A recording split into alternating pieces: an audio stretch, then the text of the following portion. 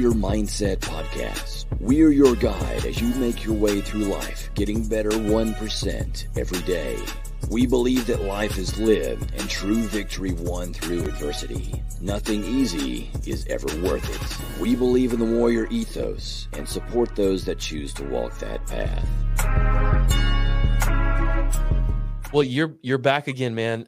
You challenged me to do a part 2, and I accepted the challenge. I appreciate it. So I watched all the videos you sent me.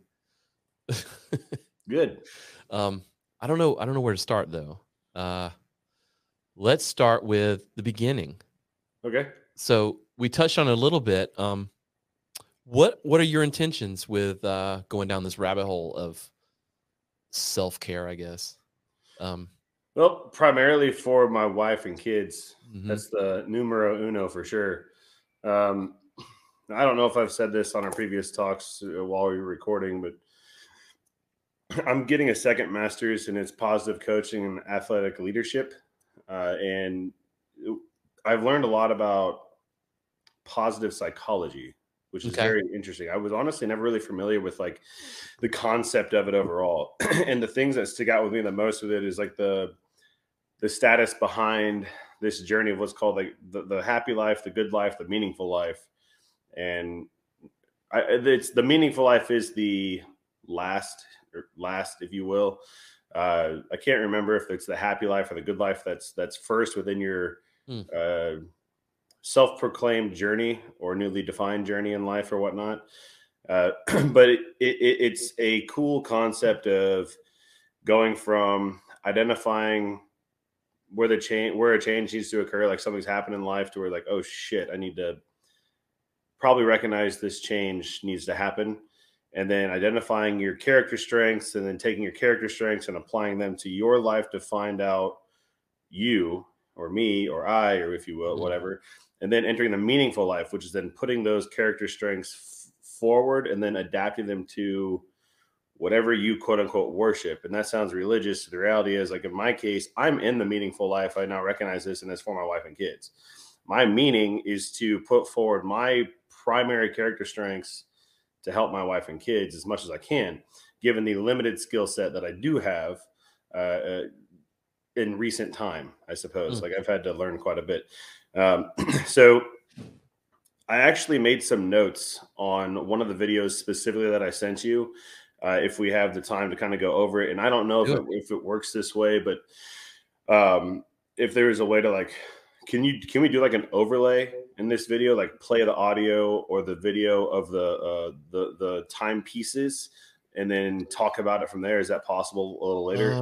Yeah, I can put those in for sure. Okay. So I have the video pulled up and I can copy paste it, whatever you need in that regard. But it's more like it's really important. I've listened to that video now since I sent it to you probably 4 or 5 times. It's the 28-minute long video. Which one? Psychedelics, the the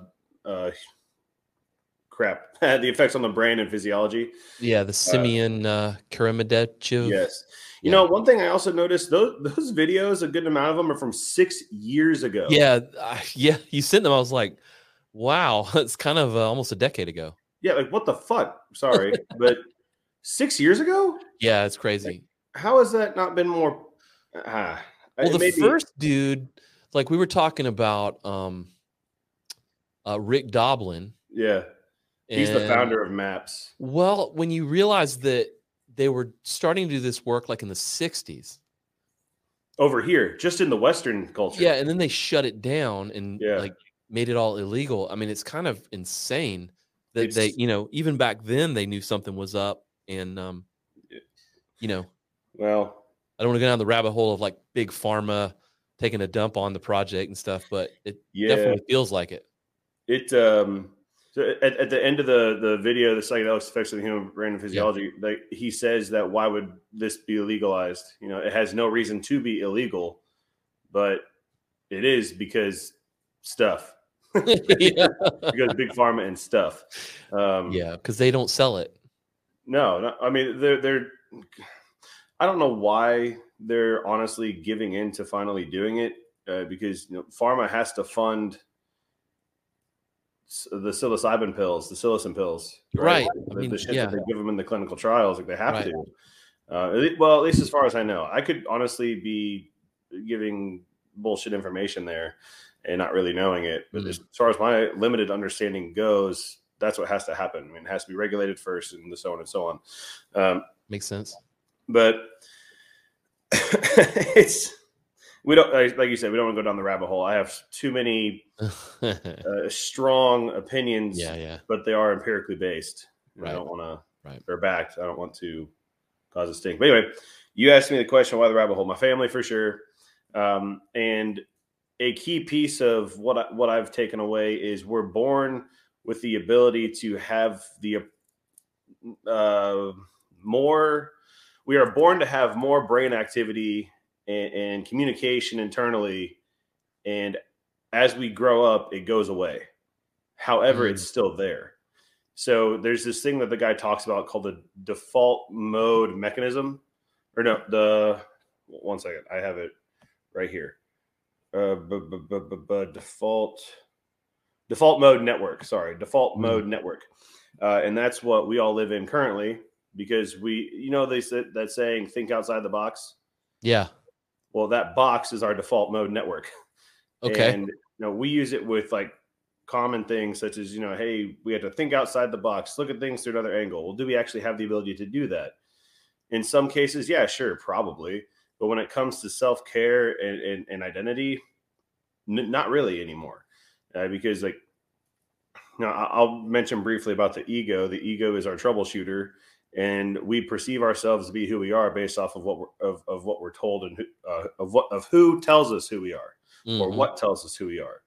Gene, you're a black belt, therefore you believe you are Gene the black belt, or that's just a silly example, or you get the idea. Yeah. The reality is, it's basically a false portrayal of us. It's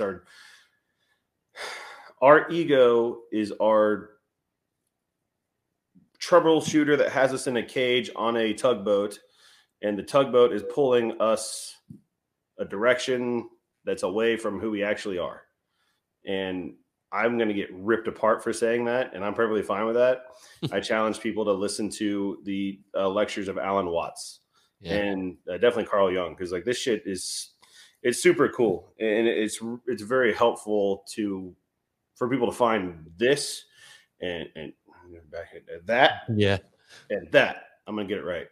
It's all flipped on my hands. So sorry. Right. But that's kind of the primary reason as to why the rabbit hole is now. Okay. At first, it was the first stage of positive psychology, of finding the good life or the happy life. And I'm pretty sure it's the good life, with you're forced to have a paradigm shift. And if you keep fighting the chaos that's been introduced to the paradigm that you're currently living, it's not worth it. And if you believe it to be worth it, you're going to lose everything. Let me say, for anybody who's just sort of grabbing this video, they haven't watched the part one, not necessarily a part one, part two, but so Dan, and you correct me if I'm off base here, but you have been, I'm going to use the word experimenting, but it's a little deeper than that. You've been experimenting with, what do you want to call it? Psychedelics? I've been actively researching the effects of psychedelic on mental health and self-care. Yeah. And you've been doing it to yourself. You've been utilizing it. I think you said you've been working with your wife. You're now going into it, I'm going to say semi-professionally, professionally. I would strongly agree with that.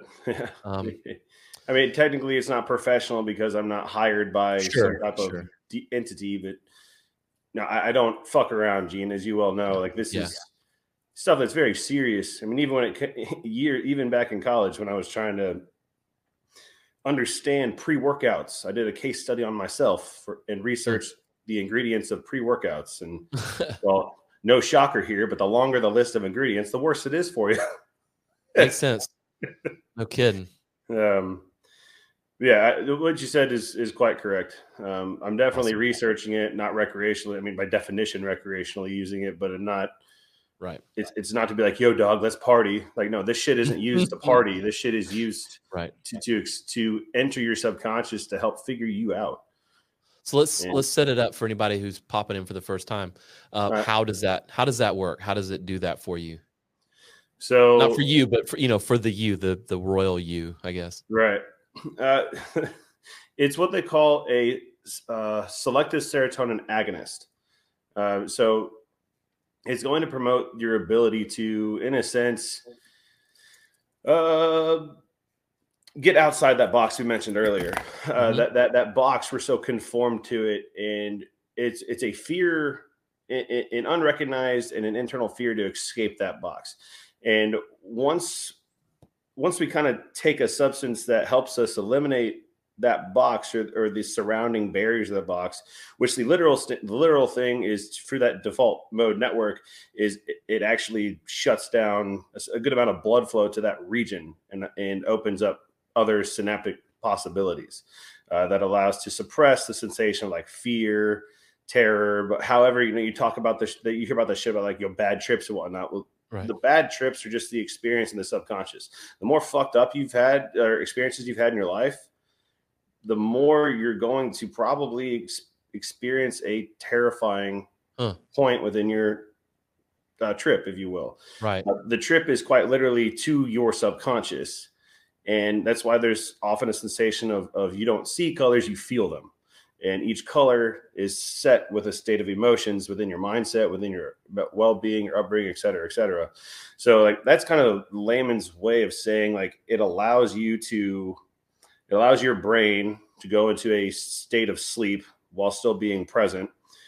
So you can travel this void of happiness, terror, contentment, whatever, to figure it out. It doesn't matter if it's the most euphoric experience or the most terrifying experience. It's going to be a remarkably learning experience, or a remarkable learned experience, or learning experience. You're going to know so much about you. And I believe in the video, some of the dude talks about like some of the people in one study, they equate the sensation of being as impactful as like a death in the family or a birth, a brand new baby being born to the family, like immediate family. And that doesn't go away. That sticks with you. Right.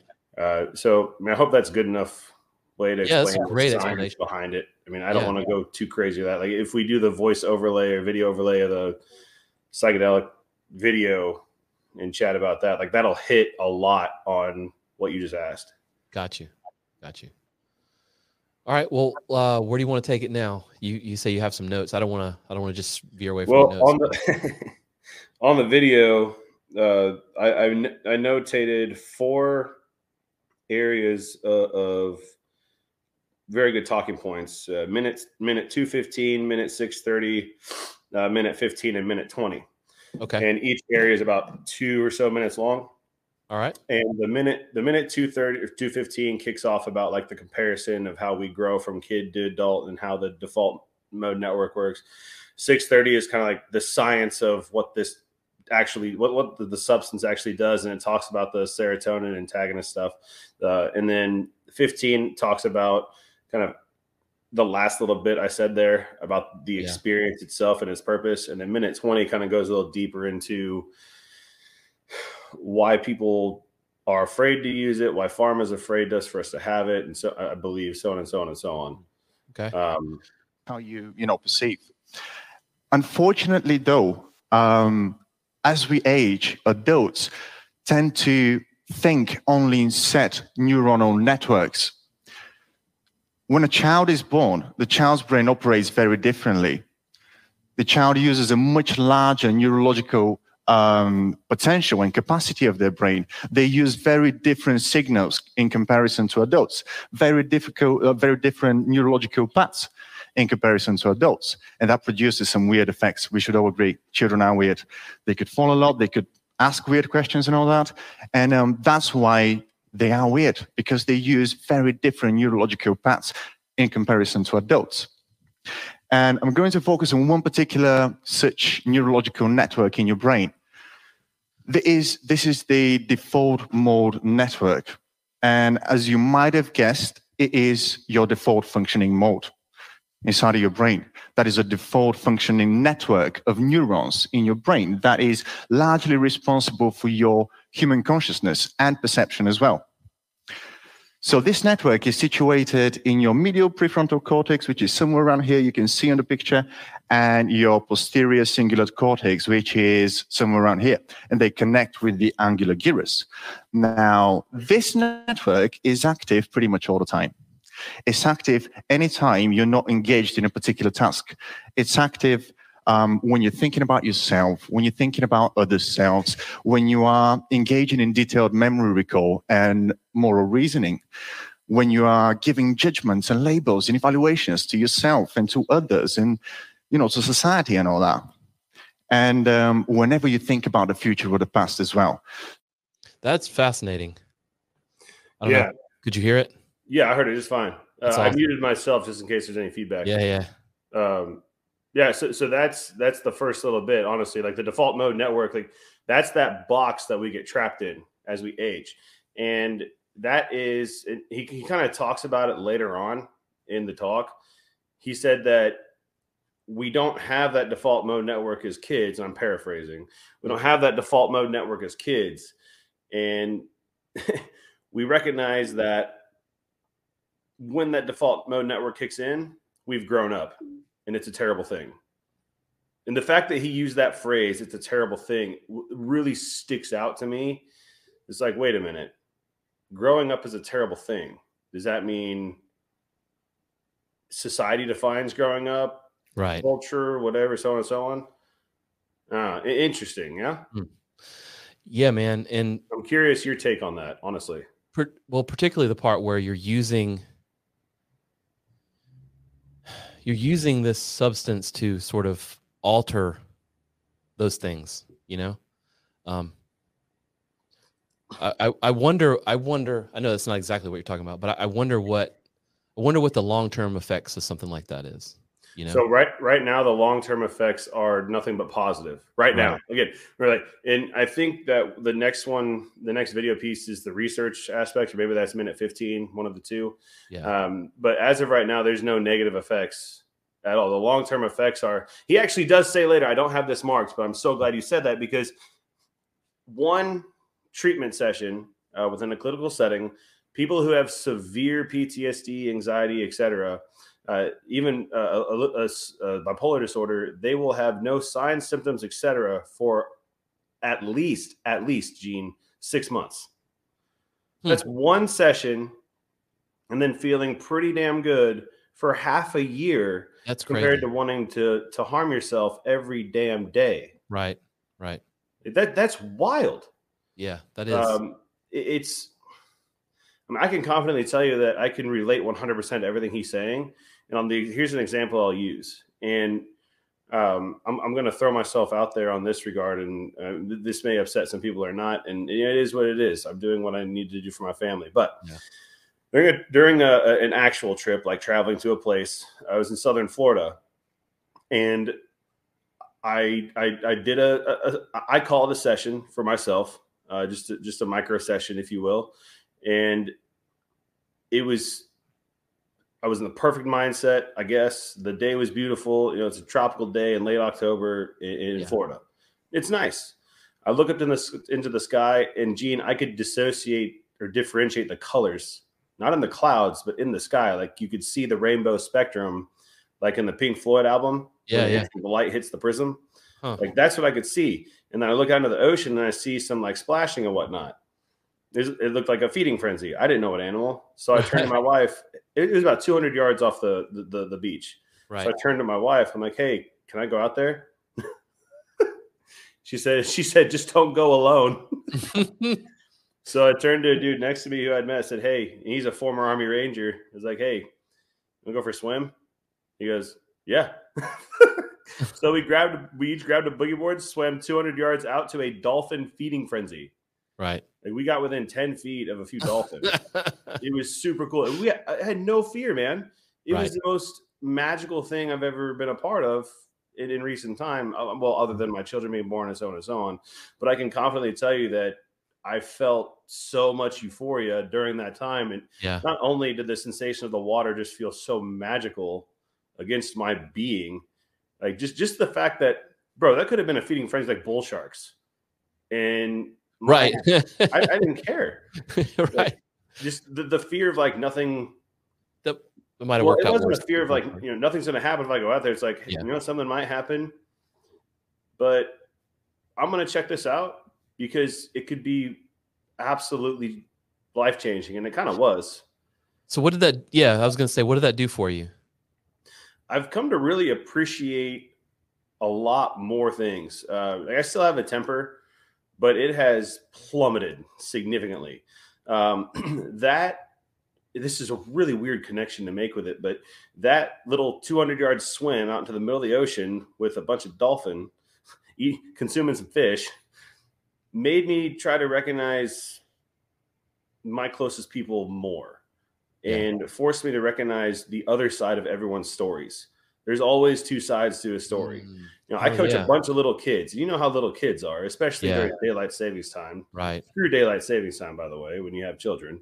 But you know, kids behave uniquely. They push your buttons. Right. You know, being a teacher, I mean, you've taught in a dojo long enough. You probably had kids go through, right? Oh yeah, dude. Yeah. So it gets taxing. Yeah. Well, you know, ever since then, I've come to find out, oh, little Johnny here, his dad's dying. And that's why he can't think very well, because his mind's always wrapped around his father passing away at any given point without any warning. Or Josephina over here, you know, their mom and dad just got divorced, and her mom or dad or whatever parent like gives her no attention or abuses her. Yeah. Her grandma and grandpa got to take care of her. You know, there's stories like that. And then there's other ones like, oh, there's Tommy over here that just crapped his pants. You know, like there's silly ones like that too, but that all impacts the kid differently. Yeah. And because of that, you know, my youngest pushes my buttons the most as of right now. And I find myself like, after getting upset with her, like, man, that was inappropriate, not necessary. How can we change for the next time? Because it's too late. It's in the past. It's done. Right. How can I help her now understand? Like, I just dropped her off at preschool. She spilled her milk or something. Like, come on, man. Like, what were you doing? You know, why was I crying over spilled milk? Right? Probably the car doesn't smell like vomit. But, you know, it's a thing of that whole journey brought much more awareness. Right. Like autonomous awareness, automatic awareness, whatever. My degree of autonomy of being aware just remarkably accelerated. That's awesome. Yeah, and for the record, if it were bull sharks, it'd probably turn out a little bit differently for you. Yes, it would have. I mean, we wouldn't be here. I would be. Yeah, I would be in the ocean somewhere still. Did you have another? You had another timestamp. Yeah, it was 6 minutes and 30 seconds. This talks about when you consume. Yeah. This talks about what the metabolized component of psilocybin, psilocin. That's the molecule that does the work in your brain. Okay. So if you don't mind, back it up to like 625. All right. Yeah. So that way, yeah. Okay. And that is the psilocybin mushroom. You might see psilocin underneath. Well, psilocin is the active ingredient in psilocybin.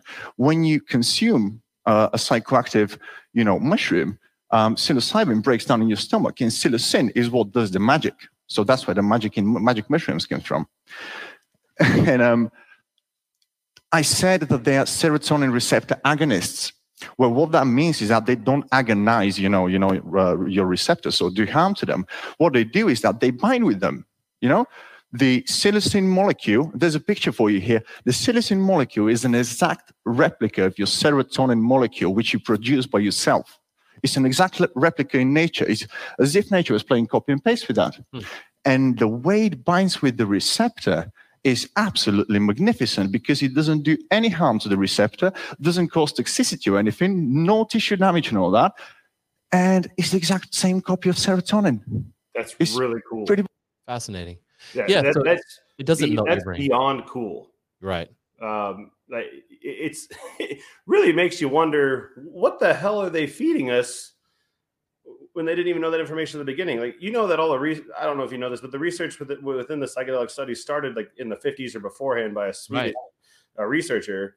And then some local dude over here got the mushrooms from a Native American lady, and he completely shattered and destroyed her world after he came out saying, "Yeah, I did this and I experienced that." And then it was like, oh, the devil's fungus, stuff like that. It's like, what the fuck's wrong with you? Sorry, but yeah.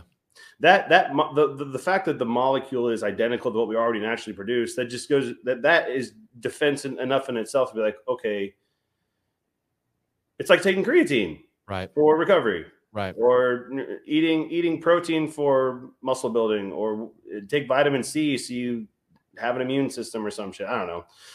Those are silly examples, but you're talking about mushrooms. They're a naturally occurring thing in our environment, and remarkably important. It's not chemically created. See the good in all things. Yeah, I mean, it's not created in a lab. You know?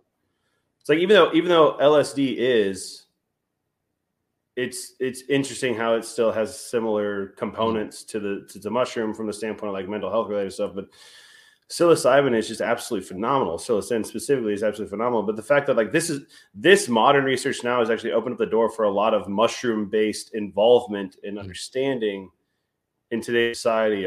This where like, I don't know, the Joe Rogan podcast, the Alpha Brain stuff, right? Like that's got lion's mane in it, which is a mushroom, and then like Andrew Huberman's thesis. Take thesis supplements type of deal, like for cognitive function and whatnot. That stuff's pretty baller too, because it's kind of the same crap. By the way, I'm not sponsored by them. I'm just kind of speaking about it. It'd be nice if we were. I do take Alpha Brain, and I take New Mood. Nice, man. New Mood's good. I do both of those. Do you notice a difference? I do.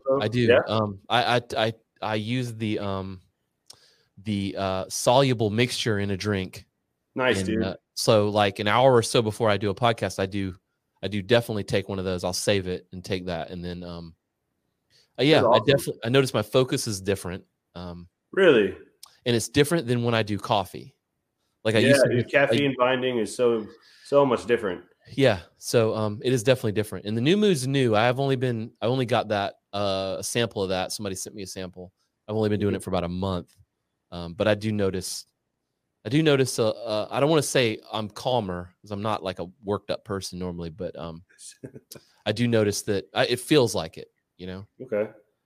That's really cool feedback, honestly, because we have it, and I've been waiting to like get the quote unquote ideal setup because I want to do a case study on myself with it and like document everything and try to get blood work done and whatnot, which is going to be a bit of a trial because this is a quick tangent, but I'm now the head coach and owner of the Gainesville Wild team. So we'll have to talk about that a little later off air. Wow. And owner. Interesting. Yeah, very. I mean, it's a positive thing, but again, we'll talk about that off air. But the setup of it all, because I actually have some of Huberman's supplements too, to take thesis supplements. I'm not going to do like a comparative analysis between the two of them, which is kind of like, okay, of all of these ingredients within these pills, which, based off empirical research, is the most ideal combination? Right. And then I'll stop taking my Adderall and Vyvanse for a little while and then see what stems from there. But dude, that's awesome that you can noticeably see a difference. Right. Like for you specifically, that's pretty baller. You're the first person I've met that like has been able to actually, let me rephrase, you have the ability to be conscious of the change.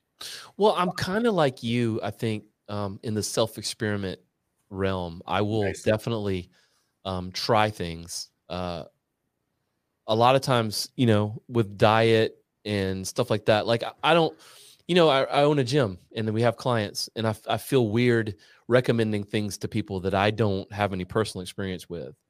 Or that's illegal. Yeah, well, I definitely don't do that. But by the way, we're not pushing illicit material upon anyone. We're just educating you.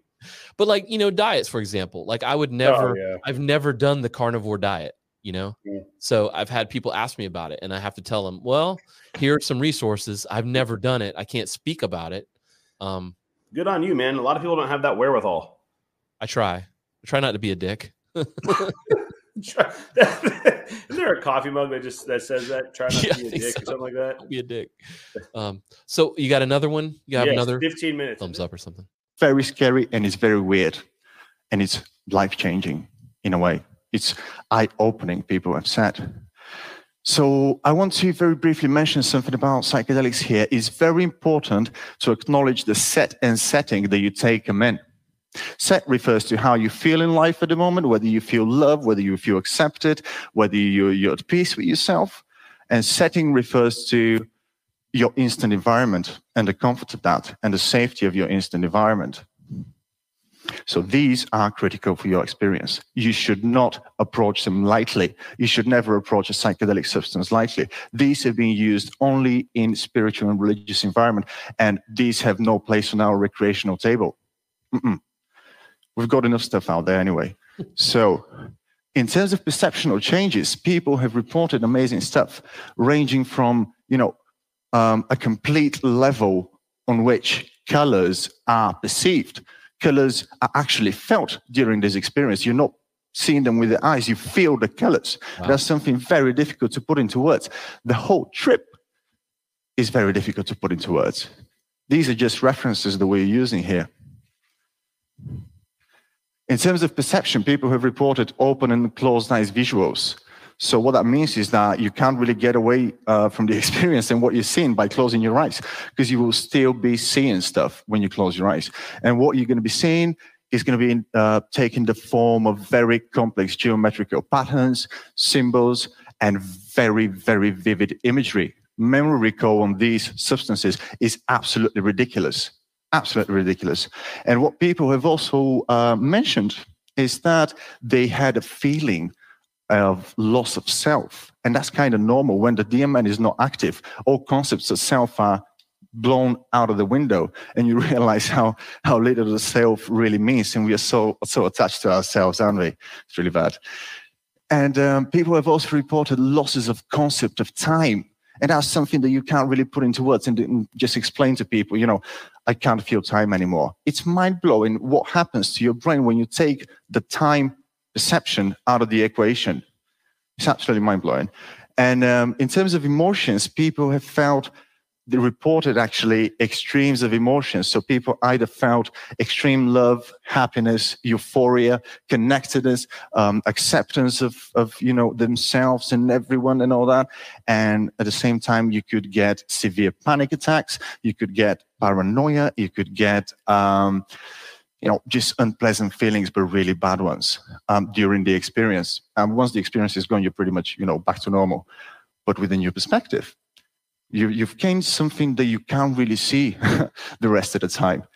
In terms of general well-being and impressions, people have reported a very deep spiritual understanding of themselves and of others. And they've finally come to peace with who they are and what they are doing in life. So it kind of gives you the... Yeah, that's cray. Yeah, that last little, I love the community. This is my puppy. This is Jane. Say hi. Hey. Thank you. This is my wife's pup. I don't think rescued her, but she's a Husky Lab mix. 50-50. Anyway, that you guys smile. Yeah. That piece that he hit on, Gene, the reason I wanted that to be played a little longer, or I requested that, is because everyone needs to really understand the full spectrum of what a session is like. Now, he was obviously talking about, thank you, obviously talking about like anecdotal experiences by people, right. But the biggest takeaway there is their impressions of themselves, their acceptance of themselves. And now he listed out the good, the great, the good, the even, and the horrible. Like, I will not say who I witnessed partake in this session, but I was able to witness a psilocybin assisted therapy session in full clinical detail. And this person had an entire breakdown, severe panic attack. And this is where the key component of being I will say well-read and effective psilocybin assisted therapist or psychedelic assisted therapist to help them through that distress. Sure. Because it's understanding the type of language that person needs and support, et cetera, et cetera. This person was convulsing uncontrollably. It was almost like having a seizure, and like they were having a literal internal war on a battlefield. It was very heartbreaking. However, like he said, they were completely back to normal at the end of the session 4 hours later. And the next day, the follow-up, the next day, next couple of days, actually next morning, because they stayed the night in the clinic. The next day, their takeaway was remarkable. They had a lot more acceptance of themselves, and their breakthrough is kind of like what I said about myself a little earlier. The acceptance of others and the willingness to hear the other stories of what people are going through. And like that part was really, really cool. But yeah, that's a personal one that I saw, but it was exactly what he said on the bad side. Well, but it was a very positive thing. Very, very positive thing. It's like you said earlier, though. I mean, it's individual and it's based on your inputs, your experience, right? I mean, if you've had, I imagine someone with a certain level of PTSD from, say, combat in a war zone, they're going to bring some negative emotions. Oh, absolutely. into something like that. The crazy part about that is it doesn't have to be in a war zone. It could be at Fort Hood. Maybe edited that part out. It could be anywhere. It could be, your dad beating the crap out of you or something regularly. Or a poop witnessing. Yeah, you're going to bring that negative emotion into that. Yeah, you call it a trip. So I said at the beginning, like this, the mindset and setting are very, very important. So the first hour-ish of a session, the person takes the medication, if you will, quote unquote. Yeah. And then the next 45 minutes to an hour is talking about, okay, what fabric feels the best to you? What type of clothing? Baggy or saggy, form-fitting, none at all, whatever. What's going to help you bring the most joy and comfort right at this very second without even thinking about it. Right. Once you establish that, you find the music. Okay, is this the music you want? No, I don't want that. So on and so on and so on. That first 45 minutes to an hour is remarkably critical. Right. You got to get them comfortable. You've got to get them. Now, I want to express real quick that this is not a dire thing. Like, oh my God, like you have to do it this way. Otherwise it's just going to be a hellacious experience. Like, the experience is going to be hellacious, whether you like it or not. It's going, and that's just going up the definition of hellacious, not the societal one. Like, it's going to be a scary experience at some point, whether you're in a remarkable mindset or not. Gene, like I told you, like I said in the last one, like I've done it with both mindsets, and I can confidently tell you the bad mindset taught me the most. Oh, there's another one, buddy. Surrounded by them. Yeah, it's my cat. I have another. Well, you've met our other dog, Kyle, I think, but he's too old to walk 10 feet. So, so am I. You have another time? Yeah, minute 20, and I believe a minute 20. No, at minute 20. Sorry, and I don't recall how long this one is. I'll just kind of do the same thing. Give you a stop. Like I strongly encourage Gene on all the videos I sent you from the educational standpoint of like why we're doing this conversation. Yeah, I encourage everyone to watch this video. This is Rick. Depression and anxiety were gone for up to 6 months after one use, after one experience with a psychedelic, and it kind of becomes obvious by now why these are illegal and why pharmaceuticals and especially antidepressants in the Western world is such a big thing, because you see. Most antidepressants out there and anxiety relievers, they affect the exact same area of the brain, the serotonin receptor. But instead of binding with it and then exciting the receptor, they regulate the way you reuptake serotonin. And this is just not good. This is just not good. It causes toxicity, it causes harm to tissues. And none of those pharmaceuticals can provide long-term effects after a single use. Absolutely none of them. And so that kind of makes it obvious why these have so much stigma around them and why they are still kept illegal, which is ridiculous. They've got nothing to do with an illegal recreational substance. There is also no evidence of illegality. Sorry, I forgot to unmute myself. That little piece there where it says there is no evidence of addiction. Right. That is something that people can watch on their own, because that's a hard thing to really. They need to be able to try to figure out how to interpret that themselves. This is Rick. Hey, Rick. You can guess how he was named Rick. Yes. Rick and Morty. He's a good boy. Yeah. What do you think of that, man? Like that little piece, like that's, I know he kind of talked about like why Big Pharma wants it to be illegal. And he just kind of said why in a shorthand, but yeah, like that's kind of the conclusion, if you will, of like the whole educational aspect of it in the shorthand, like extreme shorthand. Yeah. But I think it's something that more of us need to explore. That's the whole reason I'm talking to you.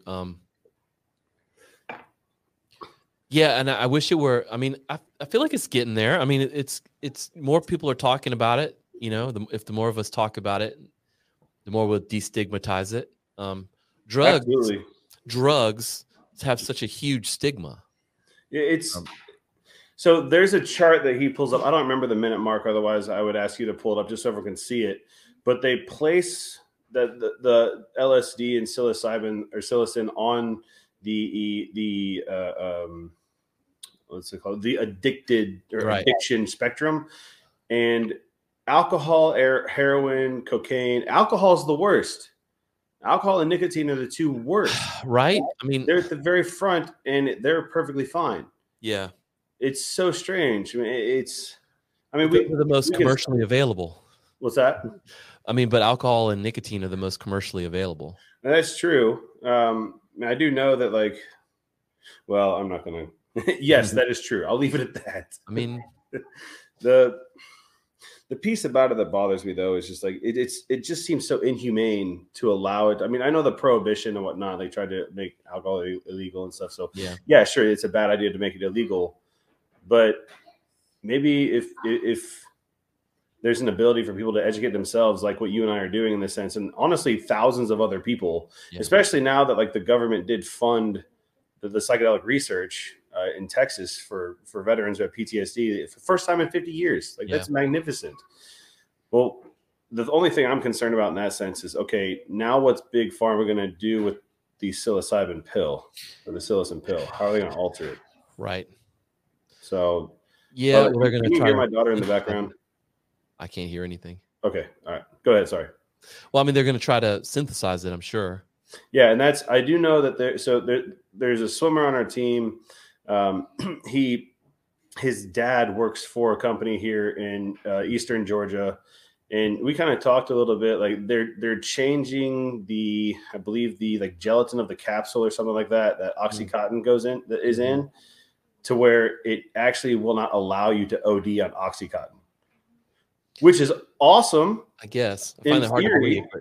Huh? I find that hard to believe, but I do too. But he did show me the science behind it. So like for the moment, he's a really good dude. He does not value lying at all. He's not a BSer one bit. Sure. And that's, of course, me speaking subjectively. He could be. It could be a defense attorney. No, I'm kidding. No offense to those defense attorneys out there. I